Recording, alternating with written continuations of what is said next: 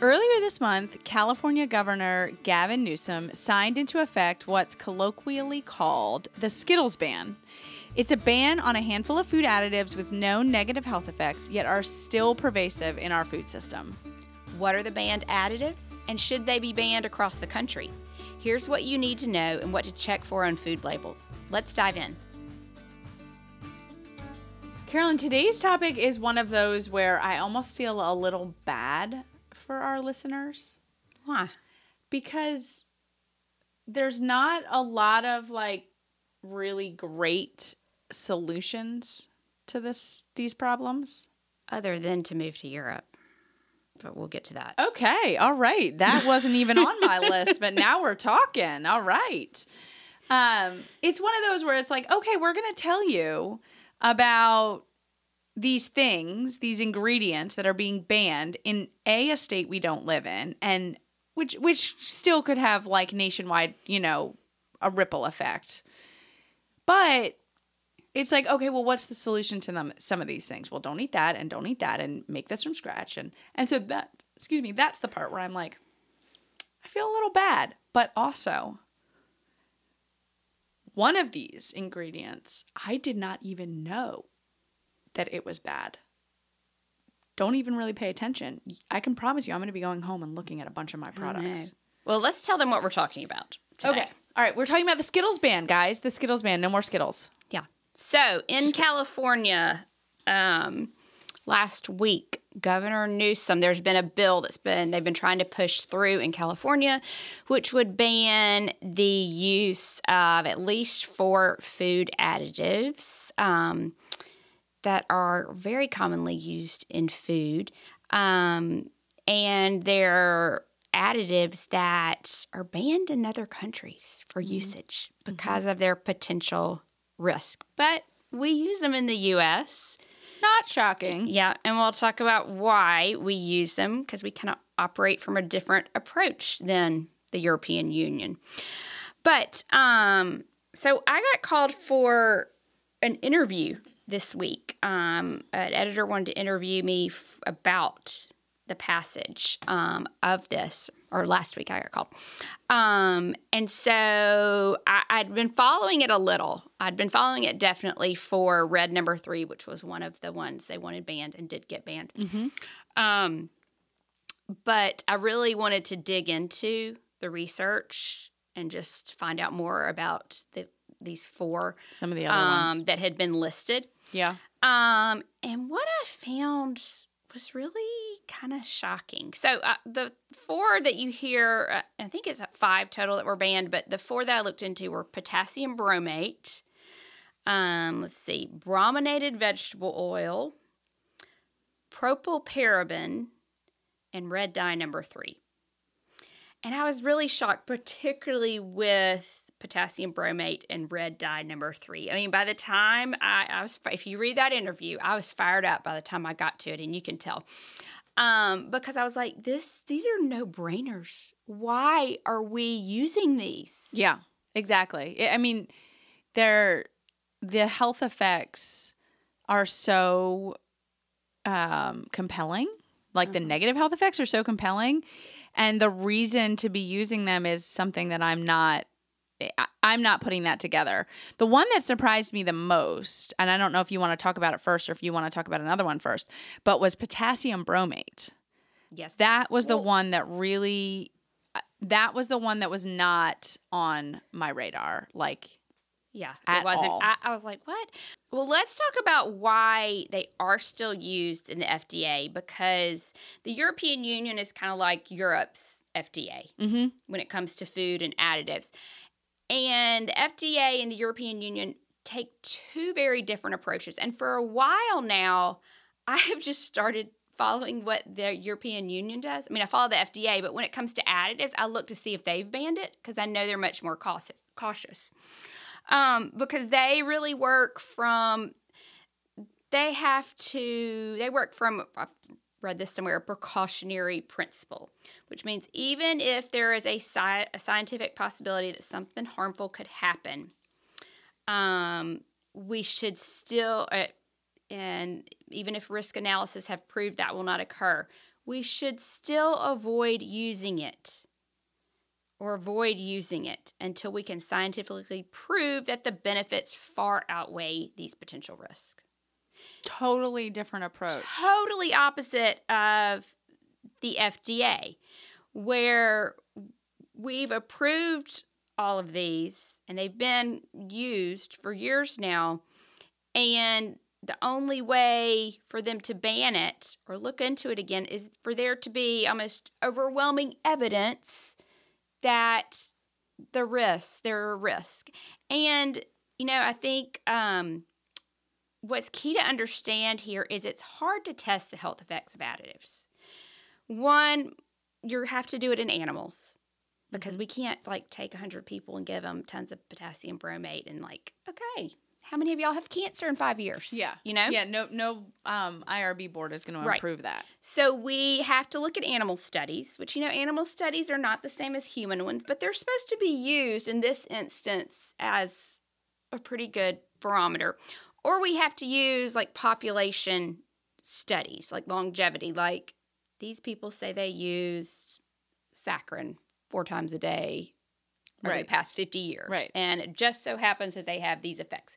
So you can find associations, but that's not a cause and effect. So it really is, I guess it's really hard to demonstrate overwhelming evidence that there is a risk from these. And that's the only way the FDA will pull them. Or, well, the other thing too is that the U.S. government will also often say that a particular ingredient can be used, it's quote unquote safe at X amount, in at a threshold dose. At a threshold dose. But there is not a good or a reliable or a consistent check and balance system to say we're well below this threshold. To test to make sure the products are below that threshold. Correct. So I'm glad you brought that up because this is the exact case with potassium bromate. And honestly, I wasn't even sure what it did until I started looking into it. But it's used in a lot of your baked goods. So your bagels, your breads, your donuts, your tortillas, your English muffins, your pizza crust, and the list goes on and on.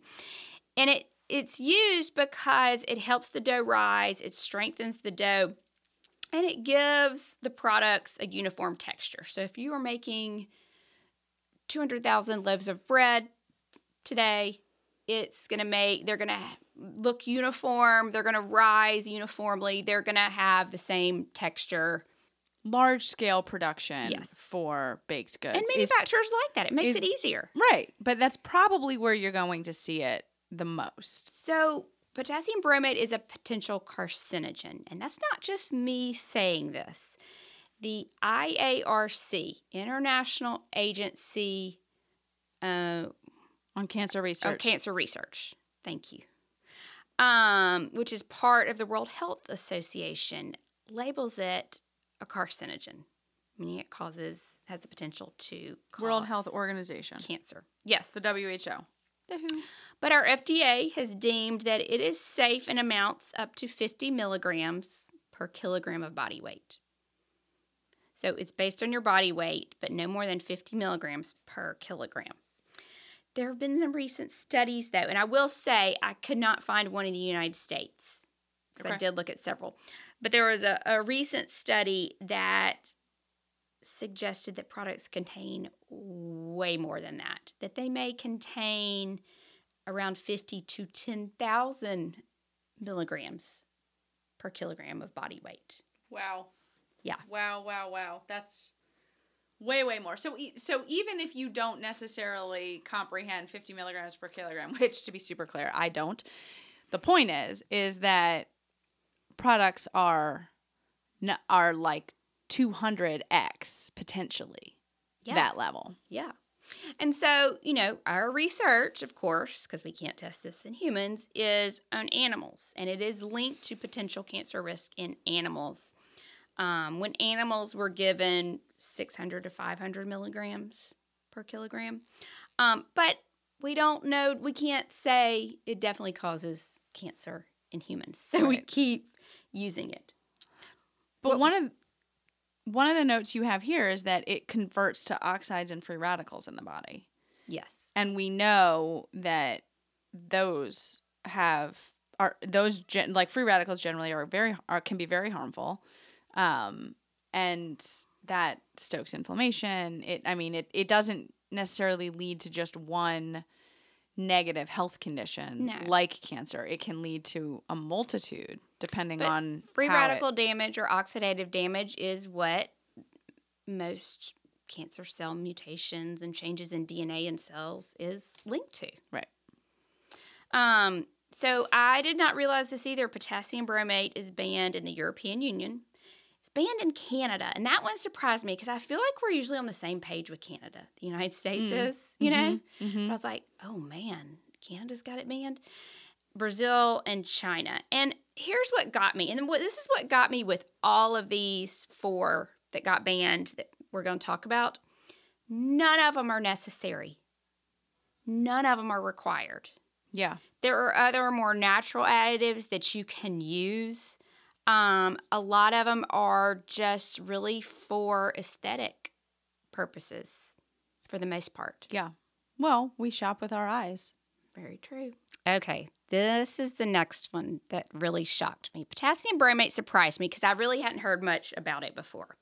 Red dye number 3, I had heard about it, but I never really looked deep into the research. And oh my gosh. First, let me tell you, the FDA banned it for use in cosmetics, like in blush and lipsticks and that kind of thing, over 30 years ago.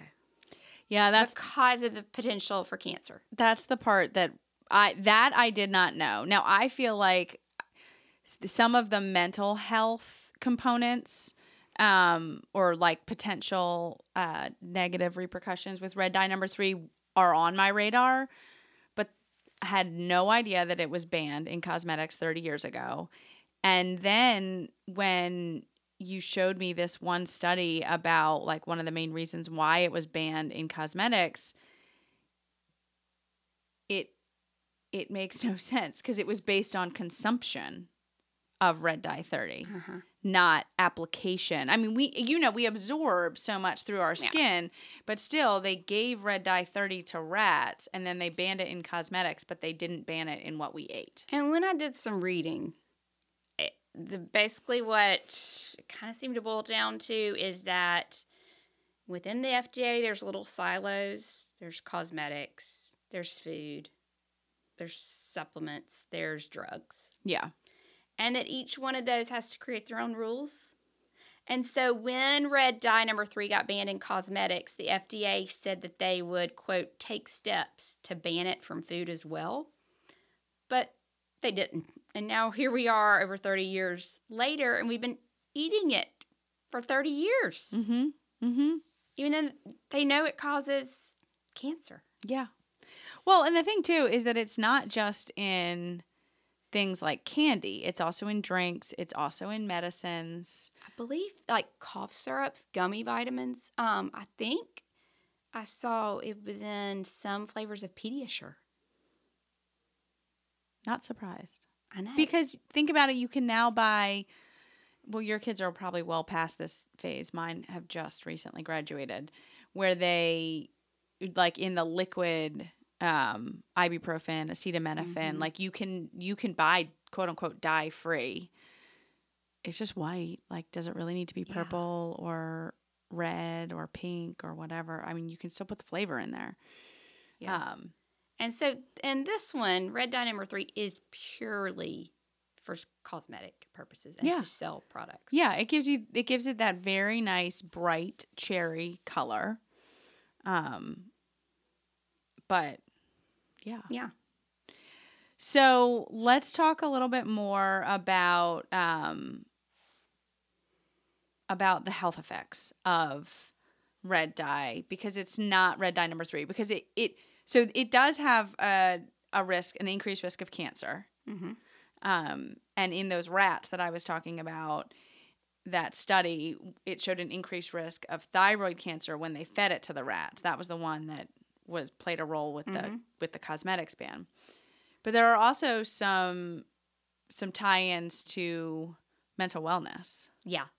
So red dye number 3, we've got cancer as a potential risk, but then we've also got some neurological stuff going on, and it may extend beyond this, but where we've seen it is in some kids with ADHD. And this is why I'd been watching this whole Skittles ban to see if it was going to pass, because I wrote an article, I think I've talked about it before, about 5 years ago for Cooking Light, on a blue dye that was in Publix icing on their birthday cakes.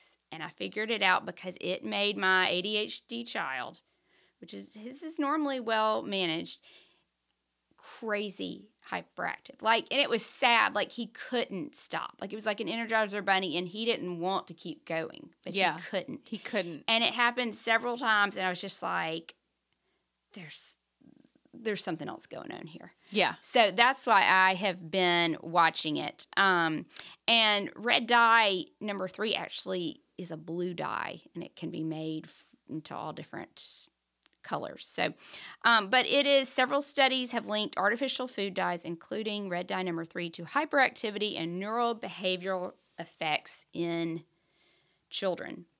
Now, it seems to be, it's not all children, and it's not necessarily just your ADHD ones. It seems there is, although it does seem to occur more in kids with ADHD, but it's not all your ADHD kids. It's ones who are sensitive to it.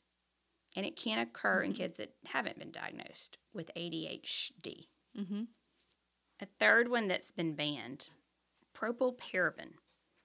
So propylparaben is part of the paraben family, which you see a lot of paraben compounds used in skincare and sun products. Yeah. But it's also used in food. It's used in pharmaceuticals, and then, of course, your personal care products. And it acts as a preservative, at least in food, and inhibits mold growth and acts as an antibacterial. Which is important. But parabens as a whole mimic estrogen and can act as a potential hormone or endocrine disruptors. And I think we probably need to do a whole episode on endocrine disruptors. I know we've mentioned them a little, but these are chemicals that disrupt hormone signaling in the body, and they lead to adverse effects that can affect brain development, reproduction, and your neurological and immune systems. Yeah, because basically it tricks the body into thinking that it's estrogen that's in there, and that's how it screws up all the systems. And we have talked about it before. We've talked about it when we talked about cookware. Oh, yeah. And we talked about it when we talked about water, because, we talked about hormone disruptors or endocrine disruptors, and parabens a little bit, but just generally the hormone disruptors as a category. Yeah. So when it acts as a preservative, which means it extends the shelf life of packaged foods by preventing the growth of mold or bacteria. And here's the thing with this one. It's not easy to necessarily identify where it is. I mean, with your red dye number 3, candies are going to be probably your most concentrated segment of the grocery store. Then maybe some of your gummy vitamins, your cough syrups, that kind of thing. So you kind of know generally where to look, although you probably should be looking at a lot of products, more than that. But propylparaben is found, it says it's found in more than 50 products in U.S. grocery stores, but it kind of was all over the place. It listed corn tortillas, baked desserts, cake icing. So all over the board. Yeah, it seems very random. But to me, it also, I think a great place to mentally think about it is that if it's meant to inhibit mold growth, I mean, you're not going to find it sprayed onto your strawberries or your berries. You're going to find it in those ultra shelf stable products that you're how is this still good? Yeah. I love a corn tortilla or a flour tortilla that I've forgotten about in my refrigerator, and I find out it's not moldy. So I'm sweet. Yeah. I can turn this into a dinner, but maybe I should be thinking twice. Yeah. Yeah. So, shocker, it is not approved for use in the European Union. And when they evaluated it, I think it was around 15 years ago, they look at it and say, okay, is there a safe and adequate, a tolerable dose we could use in food? They could not identify one because they still had so many concerns over, at the time it was male reproductive effects. So when they reviewed it 15 years ago to consider it again, they said, nope, no way. So propylparaben, that's the other one. And really, I didn't know much about that one. Mm-mm. No, I mean, I've heard about mold growth inhibitors in products, but that they exist, right? But I never really dug into the actual ingredient name. And I find that what happened in the European Union with the effect on men really fascinating / sad. Mm-hmm. Okay. Last one. Brominated vegetable oil. This one has such an ick factor to me. It has such an ick factor. Yeah. So you may also see this listed as brominated soybean oil or any oil that says it's brominated. But it's basically an oil that has had bromine added to it. And it's used as an emulsifier in drinks, meaning it keeps a drink mixed up. Specifically, it's used in citrus-flavored drinks. And it keeps the citrus flavoring from floating to the very top. So it keeps that Mountain Dew all mixed together.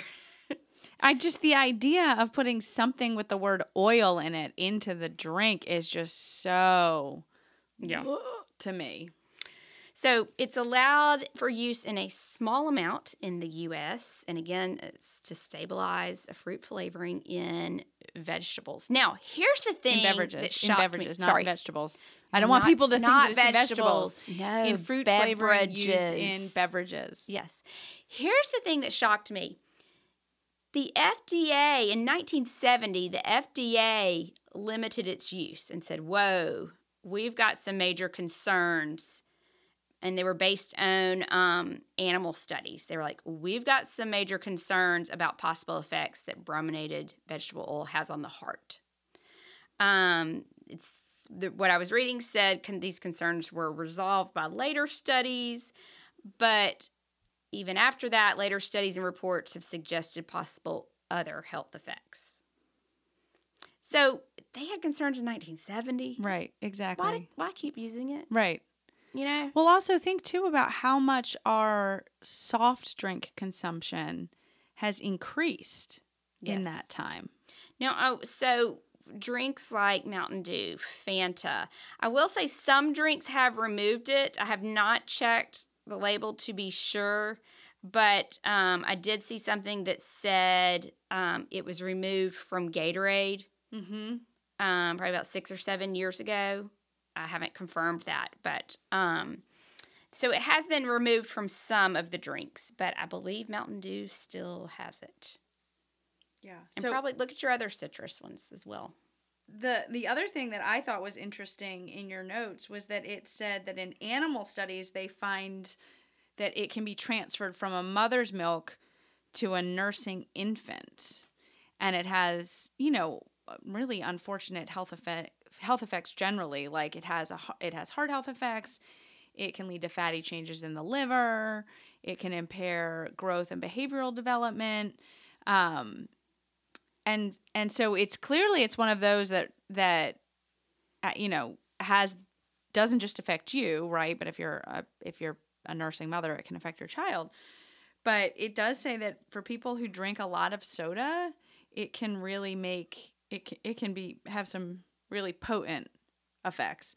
And there are some people who really do drink a lot of soda. I mean, even if you're drinking a diet drink, right? Yeah. You're getting ingredients in there that you might not want. Yeah. And shocker, it's not permitted for use in the European Union. Now I'm really seeing why you were suggesting moving to Europe as the solution. Yeah. Well, I have followed for several years now. Like, if I really want to know about an additive, I mean, I look into it myself, but then I also see if it's allowed for usage in the European Union. Yeah. Because that's they're so much more conservative, and I don't know why the FDA has chosen the other approach. It's a great question.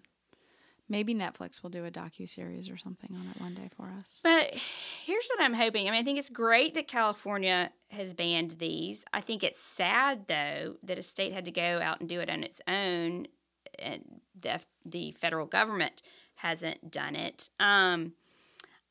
I don't see the FDA doing it anytime soon. I think hopefully you'll see some more states following in California's footsteps. And, I started thinking today, this Skittles ban in California, it has until 2027 to comply. So that's 4 years, which seems very, very generous to companies. It does. But I'm hoping maybe companies say, okay, we're making this switch.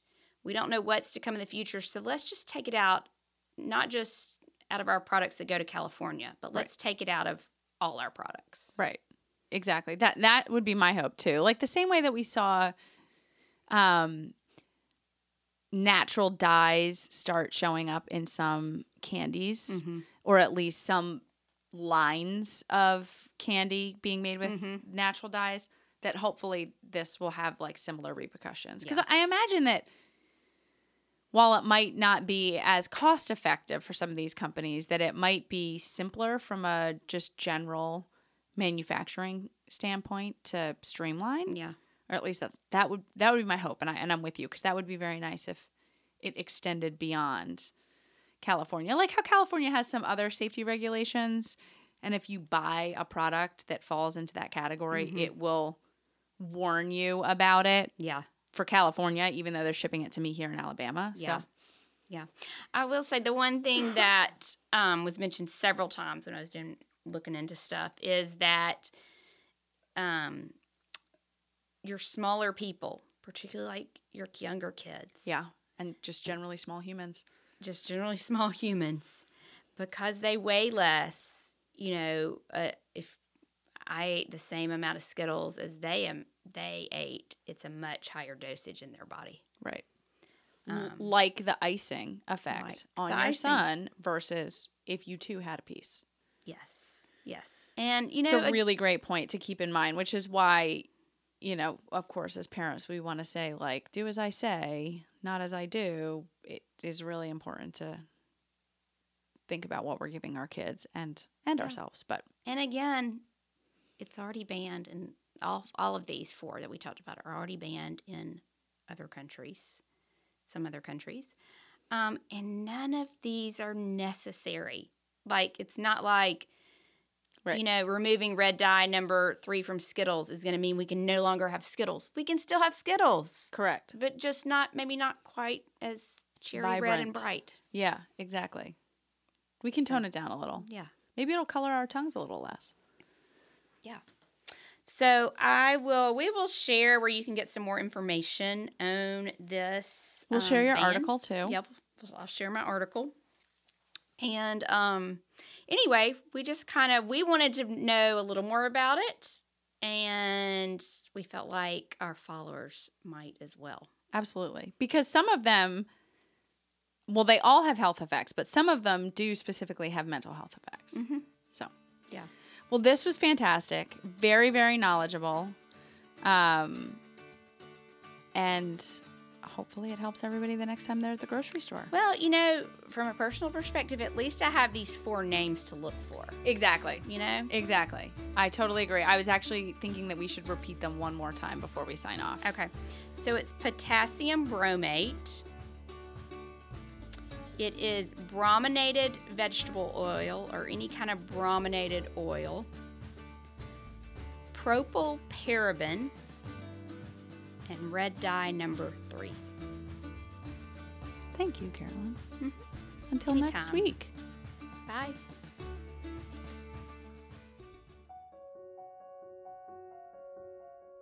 Thank you so much for joining us for the Happy Eating Podcast. I'm Brierly Horton. And I'm Carolyn Williams. If you liked this week's episode, then don't forget to rate and leave us a review on iTunes. And be sure to hit the subscribe button so you'll never miss a new episode. We can't wait to have you back at our table next week for a brand new episode. Bye. Bye. The contents discussed in the Happy Eating podcast, such as advice, studies, text, graphics, images, and other material discussed or presented on the site or podcast, are for informational purposes only. Content is not intended to be a substitute for medical advice, diagnosis, or treatment. Always seek the advice of your mental health professional or other qualified health providers with any questions you may have regarding your condition. Never disregard professional advice or delay in seeking it because of something you have heard on the Happy Eating podcast. If you are in crisis or think you may have an emergency, call your doctor or 911 immediately. If you're having suicidal thoughts, call 1-800-273-TALK, that's 8255, to talk to a skilled trained counselor at the National Suicide Prevention Lifeline. If you are located outside the United States, call your local emergency line immediately.